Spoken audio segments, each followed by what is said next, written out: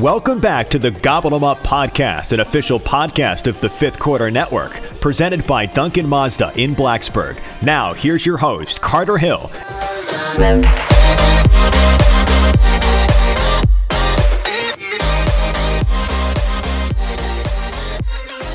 And hello, Hokies, and welcome into episode 60 of the Gobble 'em Up Podcast, a part of the Fifth Quarter Sports Network and presented by Duncan Mazda in Blacksburg.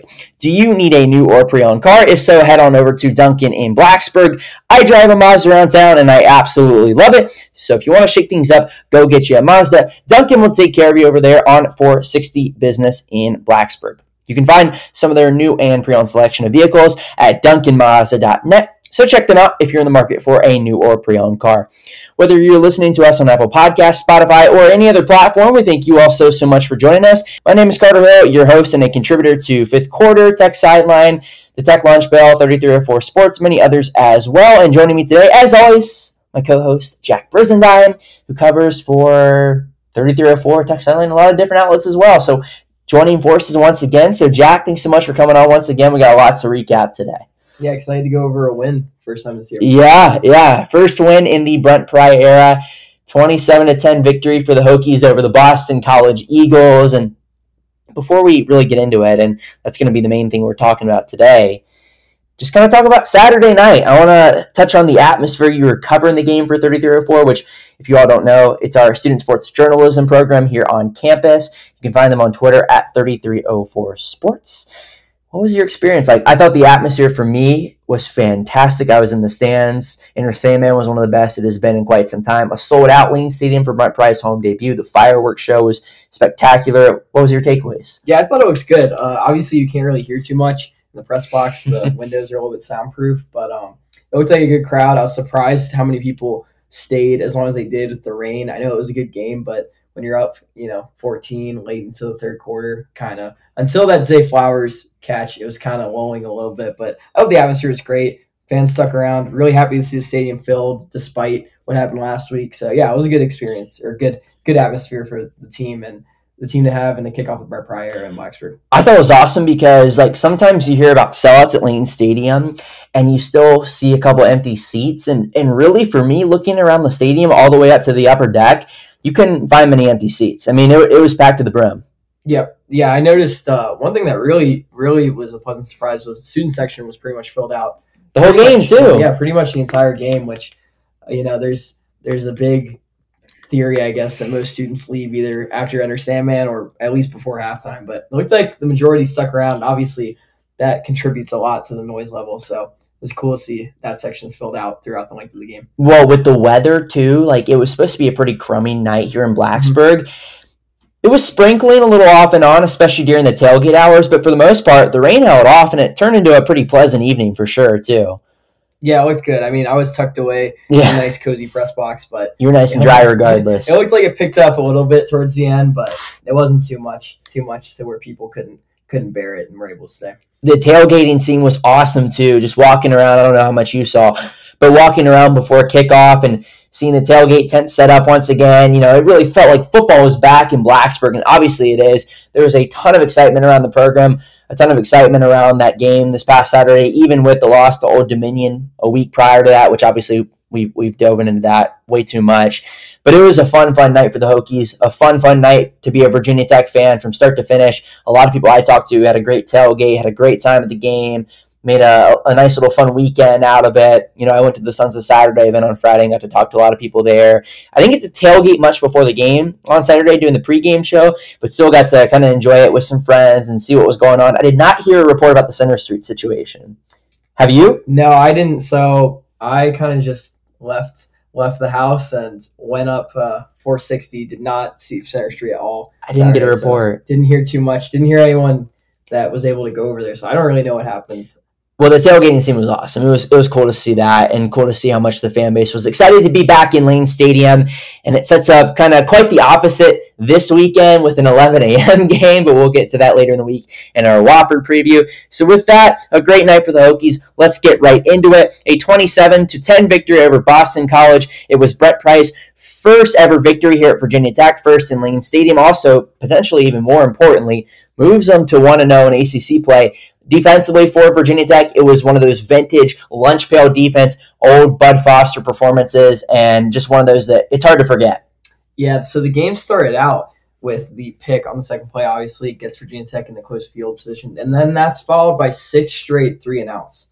And that was pretty staggering because when you look at it on paper, Boston College didn't get their first down until, I guess, under 4 minutes. Yeah, I think it was 4 minutes left in the first half. Which, I mean, you can't really ask for much more than that. I'm pretty sure after Boston College's 5th drive of the night, they were sitting at a whopping 0 yards after losing 10 on that drive, after compiling only 10 yards in the first quarter. So, yeah, it was a very, very good night for the defense. Pretty, as you said, vintage Virginia Tech defense. And it was exciting to see, especially even though the defense did play well at ODU, it seemed like they locked in even more for this game. Well, BC just couldn't move the ball. And not to deter too far away from Virginia Tech, I don't know how good Boston College is going to be offensively. They got some good players in Phil Jurkovec. They got Zay Flowers. They got Pat Garwo, but their offensive line is not very good. And we knew it coming in, very inexperienced group, but I didn't realize they were going to be that bad. I mean, overall stats for BC, 155 total yards, which is not very good. 4 rushing yards, which is also not very good, and 151 yards in the air. I thought Phil Jurkovec, he played a decent game, I thought, considering the circumstances with how much pressure was coming his way. And that was the keys to the game we talked about last week. If Virginia Tech can get past that offensive line and get to Phil Jurkovec and force him to get the ball out, the Hokies are going to have a great shot to win the game and dominate the game defensively, and that's exactly what happened. But, yeah, I mean, 4 rushing yards is not going to win you a ball game, that's for sure. You mentioned it. I think it was their 8th drive. Virginia Tech finally gave up a first down. And I think BC was in the negatives yardage-wise until 4 minutes remaining in the half. I mean, just an absolute display. And you couldn't have gotten off to a worse start than second play of the game in a packed Lane Stadium with the atmosphere already crazy to throw an interception and Armani Chapman take it all the way back to the 13-yard line.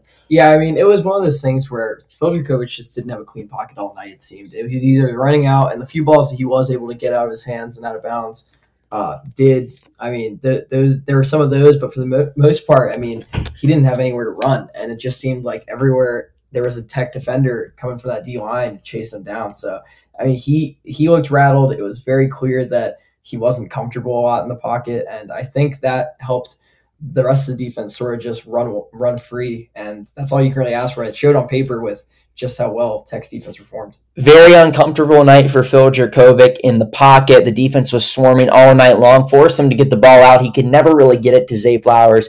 Jurkovec's numbers, 15 for 28, 135 yards, a touchdown, and an interception that we just mentioned. Also was banged up. Definitely didn't look 100% late in the contest. Had that play where Taiwan Garbett got after him. He slipped and fell, and really just a rough night for Phil over there in Lane Stadium. Certainly a night that he is not going to forget, and certainly a night that Virginia Tech's defense is not going to forget. Pat Garwo, 10 carries, 15 yards. Zay Flowers had a carry for 7 yards. That's the extent of BC's rushing attack. Receiving-wise for Boston College, Zay Flowers didn't have a bad day. It's hard for him to have a bad day. He's really their only weapon offensively.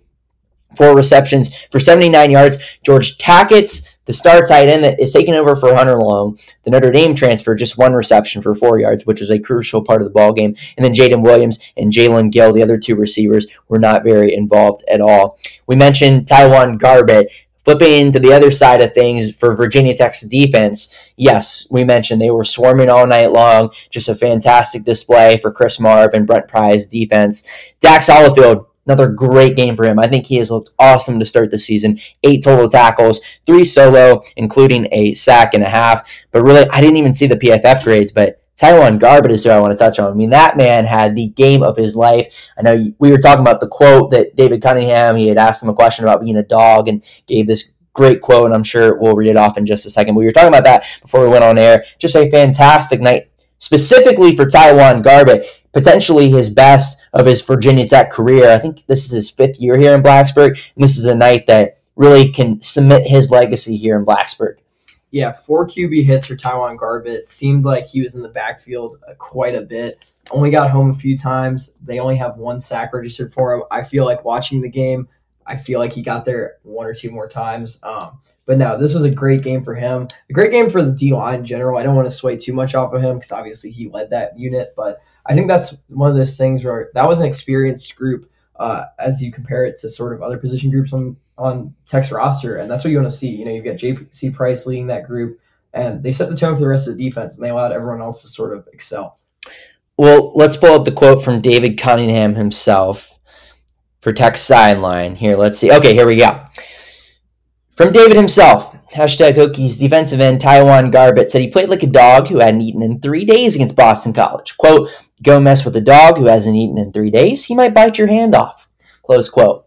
That may be one of the best quotes that I've ever heard from a Virginia Tech Hokie. You were there too. Was the reaction as funny as the quote comes out? It was great. It was the end of the night. Things were kind of wrapping up, and it was a great quote to just sort of end the night on. It was a good quote. I tweeted shortly after that I think that's probably my early candidate for quote of the year. Oh, yeah, that was you. Okay, I was going to ask you about that. Yeah. Jamari Connor, another great game for him. 5 total tackles, 3 solo. Jaden Keller was more involved this week, I thought. He only played, I think, 14, 15 snaps against Old Dominion and was somebody who was pretty highly regarded coming into the year. He was highly involved with 5 total tackles and 2 solo. CJ McCray was invested as well. Jaden McDonald saw a decent amount of playing time. And then in the secondary, also I do want to hit on Cole Nelson. He had his first ever career sack, so a shout out to him. And then in the secondary, you look at guys like Armani Chapman. Obviously, he had the interception, but he had a couple major pass breakups defending Zay Flowers throughout the game that I thought were huge turning points in the contest. Dorian Strong had the same happen with him as well. We saw DJ Harvey back there. Keontae Jenkins made probably the hit of the year so far. I think he got after Pat Garwo in the backfield and just absolutely levels. And one of those hits where like you feel like the whole stadium start to rev up the boom in sync. And the Hokies had a couple of those. I think Jenkins had one. I'm trying to think who had the other. It may have been Jaden Keller who had one of the others. But just overall, across the board defensively for Virginia Tech, just a night to remember.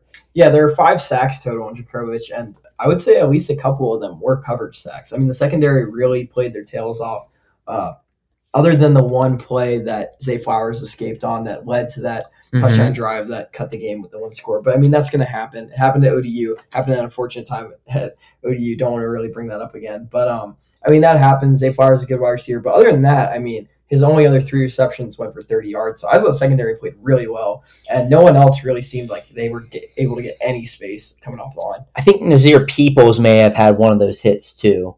Big number 5 in maroon and orange. I think he had one of those hits. Just a great night for the secondary too. Jalen Stroman, got to see him probably, I think really for the first time this year, we really got to see him contribute. So just from start to finish, a dominant effort from Brent Pry's defense. We saw him calling the plays once again, and just a night that the Hokie fans are gonna, for a long time, think back to when thinking about Brent Pry's tenure here at Virginia Tech and how it started with a victory, and what better than a 27-10 demolition and that type of performance defensively against a pretty solid Boston College team. So a great way for him to start his tenure here in Blacksburg.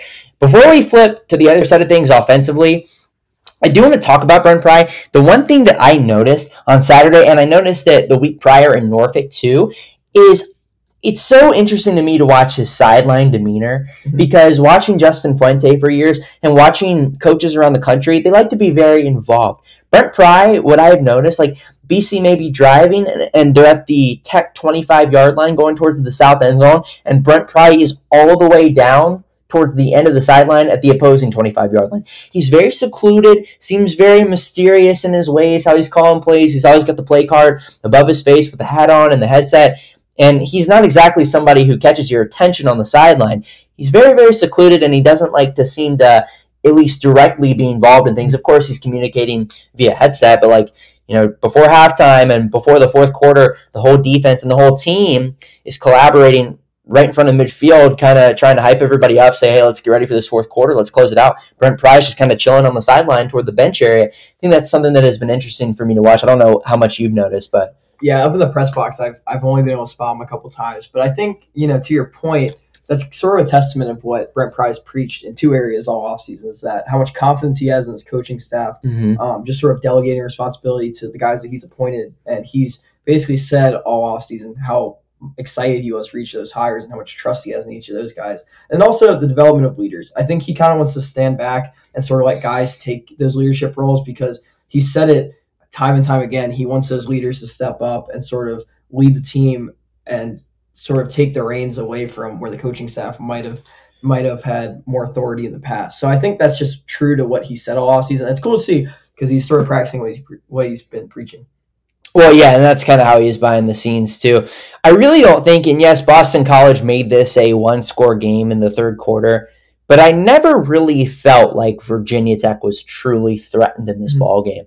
Because other than one Zay Flowers major reception, the defense was able to shut him down to the point where you never thought BC was going to go down the field and score unless they were to hit a big play where maybe somebody like a Dorian Strong got turned around. And while Tech's offense, which we'll get to this in just a second, maybe didn't play as strong as and as sharp as they would like to still, I never really thought BC was going to tie and eventually take the lead in this ball game. No, it seemed like Tech's defense pretty much had the offense under wraps. Like you mentioned, a broken play, which basically that's what it was on the 49-yard completion to Zay Flowers halfway through the third quarter. That set them up for a good drive. But the Tech did, I don't want to spoil too much what we're probably about to get into, but Tech did what you want to see out of a team, that is a pretty young team, and respond immediately on the touchdown drive after set up. I think it was Caleb Smith. I think it was like a 40-yard reception. Then he actually finished that drive with the two-yard catch in the end zone. So that's the kind of thing you want to see. I mean, it's going to happen. I didn't really feel threatened either, but it was cool to see Tech respond immediately to their score.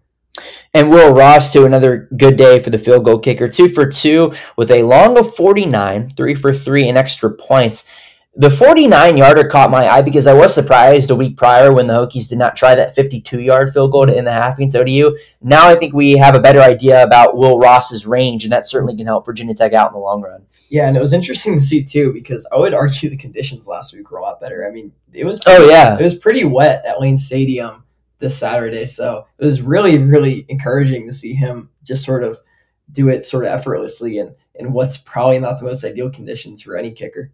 Peter Moore had 7 punts and had an average of 45 yards, a long of 67, which was fantastic. BC's punter, I think, had a long of like 80-something yards, which was the longest punt in Lane Stadium history is what I heard. I think it was like 76, and it might have tied it, according to the radio broadcast or something like that. That's crazy. That's insane. Yeah, I think Bill Ross said something about that in the postgame when I was listening. It did. Yeah, you talk about flipping the field there. Yeah. Did a pretty nice job.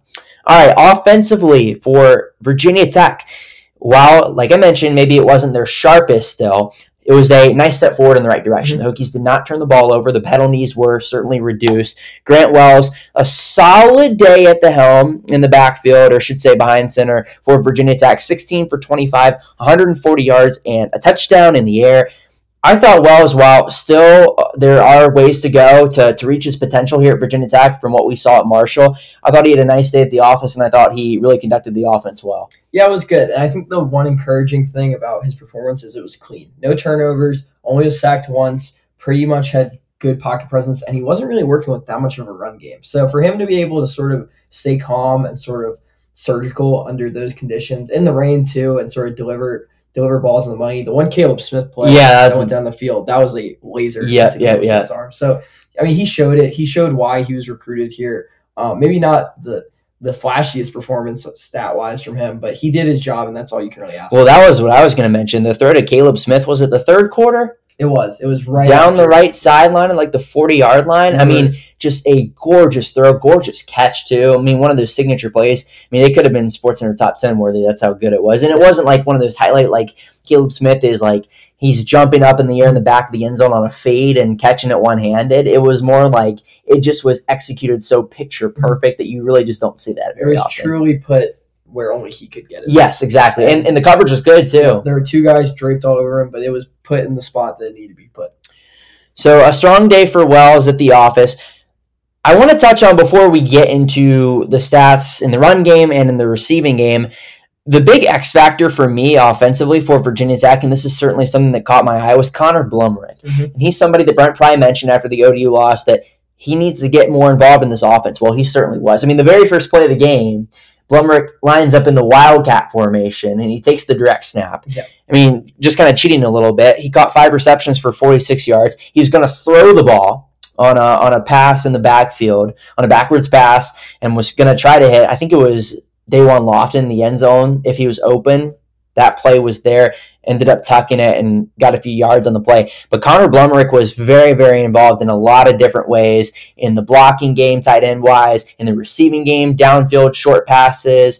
I mean, he's just exactly what you pictured him potentially being involved in for Virginia Tech. And he's somebody after the Pinstripe Bowl last year, you're like, well, he's probably not going to be a quarterback here long term, but he can really be utilized in the offense if properly done so. And that's exactly what Virginia Tech showcased on Saturday. Yeah, he's kind of got that Taysom Hill comp to him, but he ended up being a very critical part in the offense, and it was something that Brent Pry said after the game that they really made it a point of emphasis to get him involved. And I think that just having him on the field, it's almost his presence creates sort of confusion for defenses because wherever he's lined up, you don't really know what he's going to do. I mean, you mentioned it. He's pretty much the only player who registered a stat in every single thing on offense between passing, rushing, and receiving. So I mean, when you've got a guy like that, that's it's an interesting X factor that you have on your offense that sort of opens up your playbook, whether he's actually getting the ball or not. He's the threat of him doing something with it in any area of the field still there. Well, I think you hit the nail on the head. When he's on the field, you don't know what he's going to do if you're an opposing defense. I mean, he's a guy that can go downfield and catch a pass. He can even be involved in a screenplay. Just a lot of different things he can do. His athleticism is obviously off the charts. If he can continue to improve in the blocking side of things, because Drake Dulius and Nick Gallo have struggled blocking-wise, and that is allowed Virginia Tech to not be able to do as much on the outside in the run game. So if he can continue to improve there and get more involved, Connor Blumrick is going to play a ton because he can do a ton of different things for you offensively. That's exactly what Brent Pry and Tyler Bowen have preached this whole time. So that was certainly probably the storyline offensively for me because he's somebody that you can picture now being involved in a lot of different ways going forward. And now, it was talked about throughout the offseason, but the ODU game, he was not very involved. So now that you've seen Virginia Tech do it on the field in a real game that counts, in an ACC game that counts, it's something to watch out for going forward. Let's get into the run game. Keyshawn King, just 4 carries, 64 yards, the 65-yard touchdown, I believe. 65-yard touchdown? Yep. 65-yard touchdown. First play of the drive, showing that burst of speed. When he gets out in the open, you're not catching him. He didn't play, I think, the entirety of the second half. Was banged up with an injury, but said he's going to be good to go. Brent Pry said he's going to be good to go for this weekend's game against Wofford, which is certainly a good sign. But Keyshawn King seemed like he was kind of in the cage with the coaches in the Fuente era for Virginia Tech. He was kind of in Fuente's cage is probably how I want to put it. He's somebody who we didn't necessarily see what he was capable of the past few years, and he would show in flashes that he could be a really good running back for Virginia Tech. But if he can do this consistently for the Hokies, with Malachi Thomas coming back, and you could potentially split him out wide, he's going to do big things here in 2022. Yeah, I mean, his speed is unmatched by anyone on the roster. And other than maybe Colbeck, who we haven't really seen outside of special teams. But, obviously the injury stinks, but Brent Pry said he'll probably be fine. Expect him to be, I think as of right now, he'll be good for Wofford. But it's just one of those things that, that's got to be comforting for you as a coaching staff to know that at least on paper, your starter isn't on the field, your day one starter isn't on the field, and you've got a guy right behind him that can take it the distance in open field. Keyshawn King would be a starter at a lot of Power 5 programs based on his performances the last 2 weeks and based on the athleticism he possesses. So, that's just one thing I take away from it. A little disappointed Jalen Holston's performance, only averaged 2.4 yards per rush and got the bulk of the carries. But I was going to touch on something with that too. But Keyshawn King, I think the physicality level is just so much better too. You think about that block he laid on Jason Henderson with ODU last weekend in Norfolk. It was the play that actually I think it was Grant Wells' first interception of the ball game. But Keyshawn King has a shot to be a big part of this Virginia Tech offense because, like we mentioned last week, when Malachi Thomas comes back, sure, Keyshawn King can play in the backfield and complement Jalen Holston as the number 2. But because of the lack of receiving depth that Virginia Tech has, we can see Keyshawn King, and we've seen him in practice, split out wide and catch passes downfield and really be a weapon for this Hokies offense with his speed and his athleticism. So Keyshawn King is certainly somebody to watch out for as well. Another encouraging game for him. Jalen Holston, you touched on him, 20 carries for 48 yards, did have that 1-yard touchdown.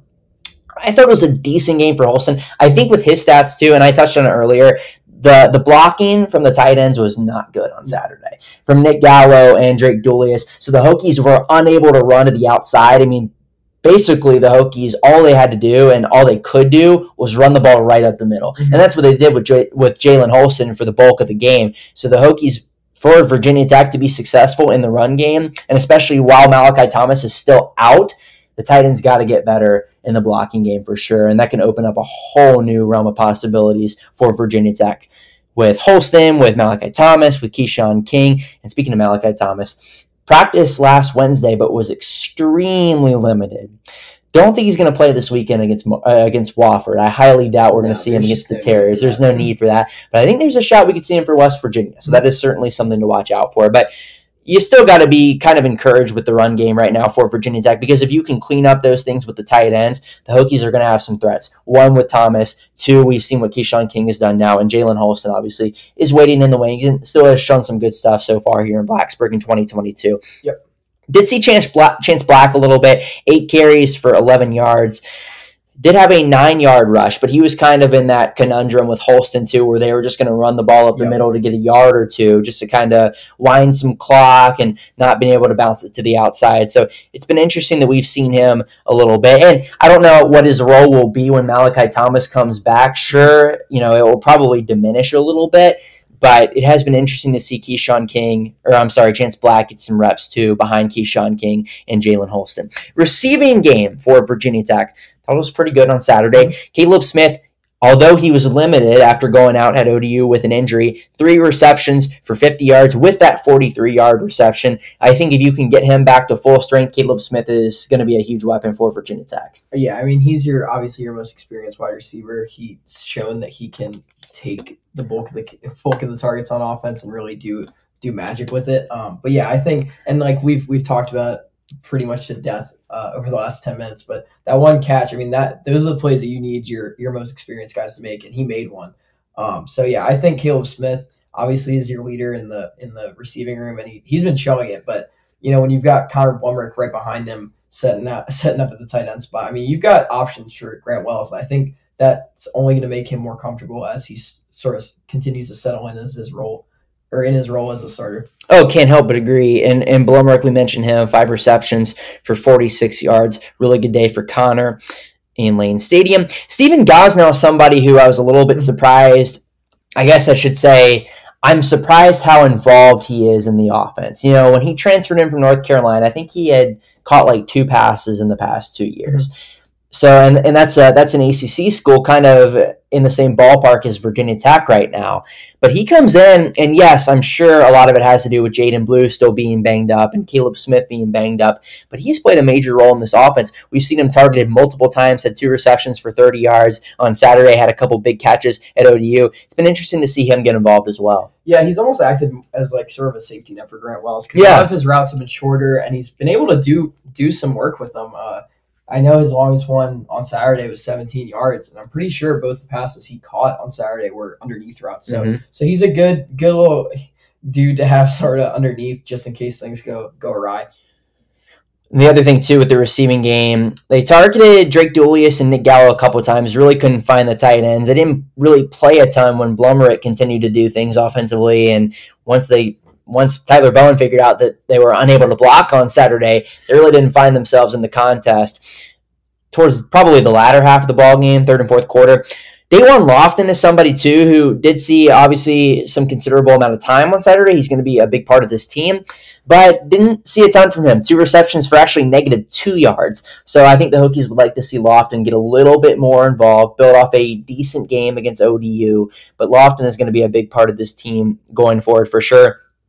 Did see Christian Moss and Cole Beck check into the game a couple of times. I must have missed that. Oh, really? So, I was a little closer to the game, so I could see a little bit better. But Christian Moss and Cole Beck, they did check into the game, and they got a couple snaps in. They were not targeted, but that was certainly interesting to note as well. Hokies changed up their depth chart. Christian Moss and I believe Jalen Jones are now both on there. William Kakavitsis, the walk-on, I don't think really saw any time on Saturday. He's still on the depth chart, but the Hokies, interesting to see what they do with their receiving room going forward as they continue to get guys more involved, continue to get guys healthier, such as a Jaden Blue, the Temple transfer, who we have really not seen yet so far, and somebody like a Caleb Smith more and more healthy. More notes on Virginia Tech overall.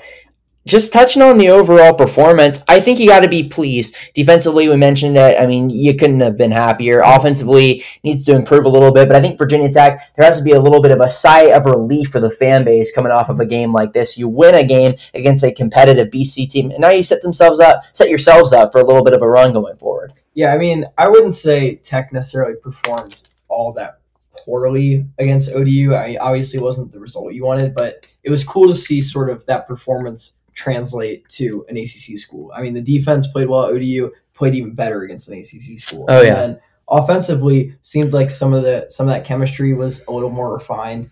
And it's just one of those things where it seems like this team is sort of building an identity of defense getting the ball back to the offense, and the offense sort of just doing what they can with it. Because I asked Brett Pry about it and how the defense sort of sets up the offense for success as it's still trying to sort of find its footing. And he said it was one of the more important things of just, the defense staying locked down so that way the offense can get as many chances as it can get. So I think it's one of those things. The team's going to continue to develop. It's only week 3 coming up. But there is room for encouragement, I guess, based on what you've seen the last 2 weeks, even though one of them was a loss to a Sun Belt team. Well, everybody knew this team's strength was going to be the defense. Everybody knew that Virginia Tech was going to run the ball a lot. That has not been a surprise early on, and that's exactly what has happened. So it should be interesting. You touched on it. It should be interesting to see how Virginia Tech develops and gets better going forward. And like I just mentioned, you got an opportunity to go on a run. The Hokies will beat Wofford, you would think, on Saturday. I don't think the Terriers, I read earlier today, I haven't really dove much into my Wofford prep.